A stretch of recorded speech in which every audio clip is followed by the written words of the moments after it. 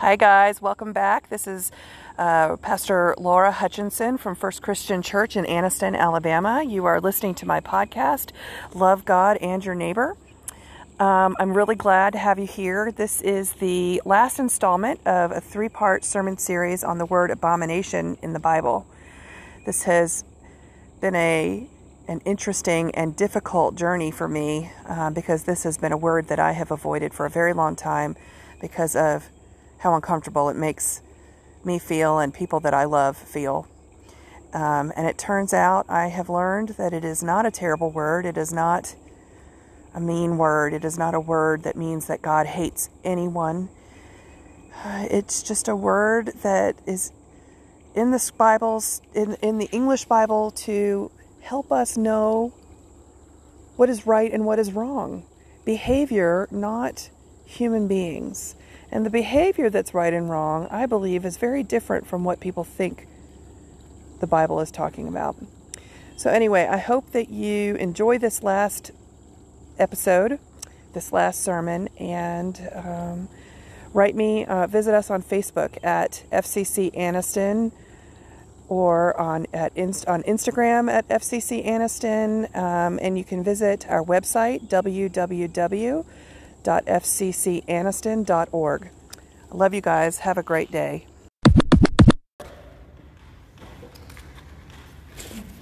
Let us pray.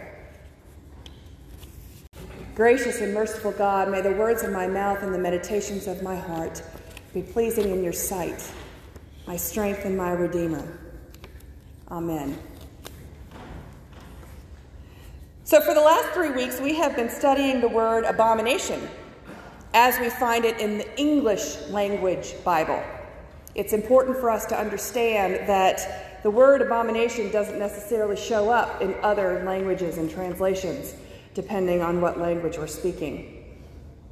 We have learned that for something to be abominable to God, it is to be something that is loathsome or distasteful to God. We have learned that God does not find people loathsome, but God does find actions loathsome. And so far we have seen that in both the Old and the New Testament, the thing that God hates most is when we don't put God first in our lives. When we commit idolatry by worshiping the created rather than the Creator. And we've learned that all sin begins with idolatry. When the Pharisee asked Jesus what the greatest commandment was, Jesus answered by quoting Deuteronomy 6. He said, "You shall love the Lord your God with all your heart, with all your soul, with all your mind, and with all your strength. This is the first commandment." Well, our Proverbs text today highlights the other half of Jesus' two commandments in Mark 12:30 through 31. Jesus said, "The second commandment, like the first, is this: you shall love your neighbor as yourself. There is no other commandment greater than these." And so Proverbs 6, which is our scripture today, it says this: there are 6 things that the Lord hates, 7 that are an abomination to him. And someone asked me this morning, they said, "How is it that there are 6 things but 7 things on the list?" And I said, well, it's a translation issue. Some translations say there are 6 things that the Lord hates. No, wait, there are 7. It's a slightly different thing, but you get it. Haughty eyes, a lying tongue, and hands that shed innocent blood, a heart that devises wicked plans, feet that hurry to run to evil, a lying witness who testifies falsely, and one who sows discord in a family. Now, I remember the first time that I became aware of this text. I know I've heard it many times before this, but this was the time when it sort of was driven home, and I never forgot it again. I was sitting in a Sunday school class in a church that I was serving, and this was the scripture that they were studying. And as the leader read it, I was struck by 2 things. First, it used the word abomination, which made me uncomfortable. And 2, it wasn't talking about sexual immorality at all. Because that's pretty much all I had ever heard the word used to refer to before. This scripture was profound to me because this was speaking to me. It was speaking to all people about all the things that we struggle with every day in society. And I realized that it is an abomination when we treat other people badly. It is an abomination when we don't love our neighbors as much as we love ourselves. Now, the number one warning that lies behind all three of the sermons that we have heard in this series is that we are not supposed to judge others, only ourselves. Remember Romans 2? You got that in your pocket next time someone tries to beat you up with scripture, right? But that is a super difficult thing to do. How many times have you heard something and thought, oh my gosh, I really wish so-and-so were here to hear this. He or she really needed to hear that message. I wish they were here. And I'm going to tell them about it when I see them next, right? We've all done it. Don't shake your head, I know it. It is a much rarer thing. It happens, but it's rare for us to go, wow, I really needed to hear that. I'm glad I was here. Or, kind of wish I hadn't heard it, but I needed it, right? We don't do that quite as often. It's a lot easier for us to flat to go, oh, he needed that one, not me. And in these sermons, to me at least, God is reminding us that whatever we think about someone else's sins, we should probably stop and evaluate ourselves instead.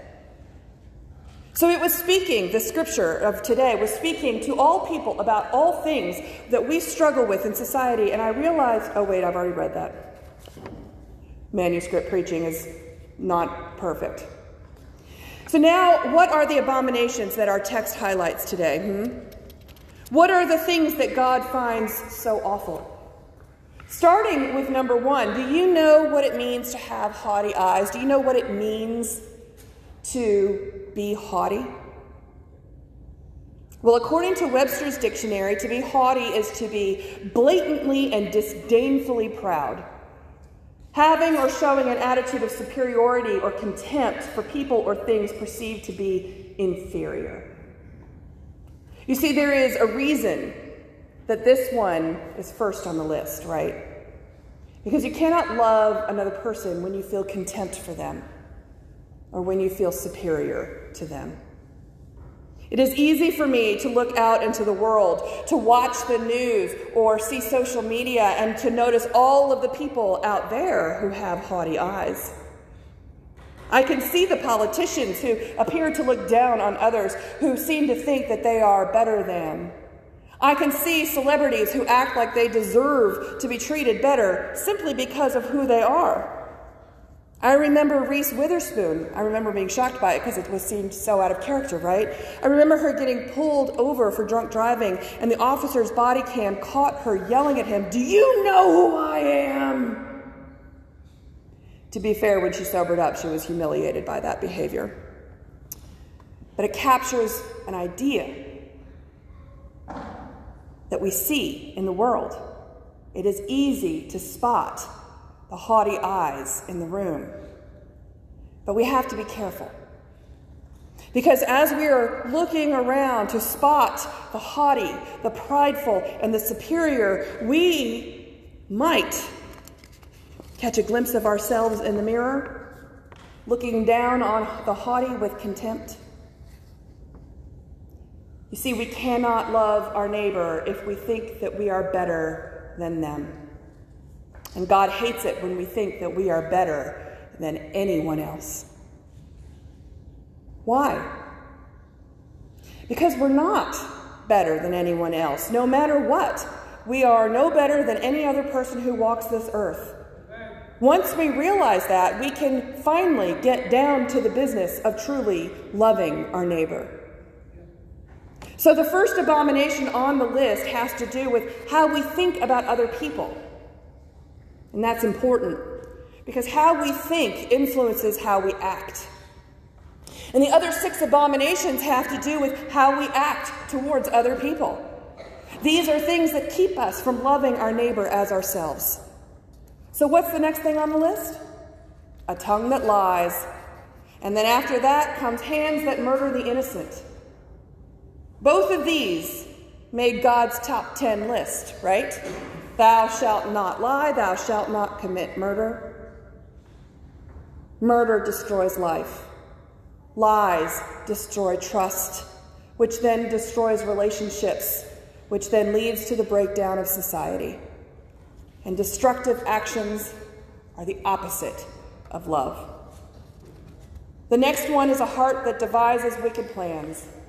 This conjures up the images of all the greatest villains sitting in their lairs plotting evil against the people of, say, Metropolis. Can't you see Lex Luthor with the blueprints of the city's power plant laid out on his giant table of doom? And he cackles with glee as he plans to take over everything. But that's too simple, don't you think? There is no doubt that God hates the actions of a criminal mastermind. Who doesn't? So what does this have to do with me? I'm not plotting wickedness. I have no cauldron to brew evil concoctions in, and I don't want to conquer the world. Not really. But what about all of those times that I have walked through stores and thought, I could steal that. It'd be easy. No one's looking. Or the times when I laid awake at night thinking up ways that I could hurt someone who had so badly hurt me. Isn't that planning wickedness too? The fact is, God hates it when I do these things. But why? It's not like I ever acted on any of it. Well, maybe I never actually followed through with my brilliant plan to steal all of the items in the sidewalk display at Hobby Lobby.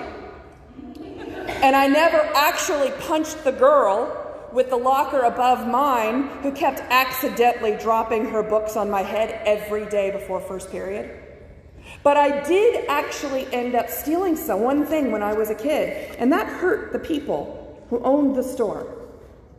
And I thought, and though I may not have actually done anything directly to the girl in high school, I certainly felt contempt for her. After spending hours of my time contemplating the terrible things that I would say and do to her, I certainly did not love her as myself. And I'm sure that I said terrible things about her behind her back to my friends. The next one on the list is feet that hurry to run to evil. This one reminds me of any 4 or 5-year-old child who cannot stop getting into trouble no matter how many times they've been disciplined. How many of you have ever wanted to tie the hands of a 4-year-old down to their waist so that they couldn't damage things? Kind of like Dennis the Menace, right? There's an entire comic strip designed around this child. I mean, these little boys and girls could be sitting in timeout, and as soon as their mother turns her back, they have managed to peel all of the wallpaper off the walls for as far as their hands can reach from their timeout seat. They simply can't seem to help themselves. Trouble just finds them. If they weren't so cute, they'd probably be dead, right? But what if that child grows up and doesn't grow out of that behavior? Because some don't. It's not endearingly frustrating anymore. It is dangerous for society because the number of people who end up getting hurt can't be counted. After all, evil has a ripple effect. It travels around the world sometimes. So we round off the list with a mouth that lies under oath and causing strife in the family. Lies, drama, starting fights, perjury, creating discord, hurting people in your family, the people that nature says we're supposed to love the most. God wants us, the created, to live lives of peace and joy with God. And the things that God hates almost as much as idol worship is cruelty, hatefulness, disrespect, and contempt for our fellow human being. You know why? Because God loves that person as much as God loves you.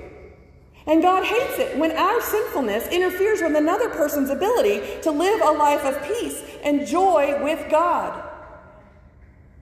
God hates it when our sinfulness interferes with our ability to live a life of peace and joy with God. So I want to emphasize again that never in this text does it say that God hates a liar or a murderer or a troublemaker. Again, God does not hate the person, but God does hate the sinful behavior, because sin is turning your back on God and your neighbor. And according to Proverbs 6, it seems the sinful behavior that God hates the most is behavior that causes harm to another person. You shall love the Lord your God with all your heart, with all your soul, with all your mind, and with all your strength. This is the first commandment. The second is like it. You shall love your neighbor as yourself. Folks, when the Bible talks about abominations, it is not about hate or judgment or pointing fingers at our sinful neighbors. No, the biblical conversation about abomination is shockingly all about love. Not the twisted love that is expressed in the misguided phrase, hate the sin, love the sinner. I'm talking about the love that God has for us and the love that God yearns for in return. Instead of hating another person, instead of looking down on another person for any reason, try to see them as God does. When we see other people the way that God sees them, it makes it difficult to lie to them, to harm them, to plan wicked things against them, or to do any of the things the Scripture warns against. When we no longer feel contempt for anyone, even or especially our enemies, then we can no longer justify war, we can no longer justify greed, we can no longer justify starvation, we can no longer justify injustice. When we truly understand deep in the marrow of our bones that God loves every single person, no matter their hatefulness, their ideology, or their worldview, we will want the best for them, even if they don't want the best for us. When God warns us about avoiding abominable behavior, God is guiding us to everlasting love and life. The commandments for an abomination-free life are simple. Love God with everything you have, and love everyone else as well. Because the only thing that God really hates is when we don't do those two very basic things. Amen? Amen. And here ends the abomination series. Thank God I'm tired of the word.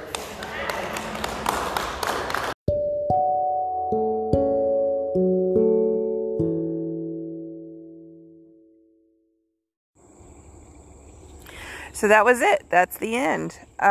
This is, I have to say, one of the things that is happening since I've started recording my sermons, especially for the purpose of,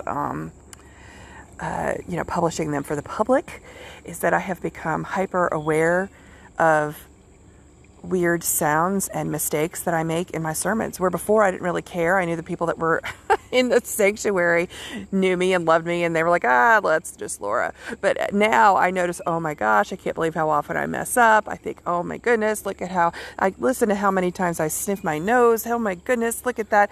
Or I think about, when there's distractions going on in the sanctuary and it's going to show up on the podcast. And anyway, I hope you bear with me, because I'm still getting used to the fact that I know people are listening to me now when I'm preaching, which is kind of a big deal. I think a lot of preachers may assume that people are sleeping through their sermons and they can pretty much say whatever they want. So anyway, that's just a little ha-ha. I hope that you enjoyed it. I hope that you can overlook all of my little faux pas and just hear the message behind the mistakes.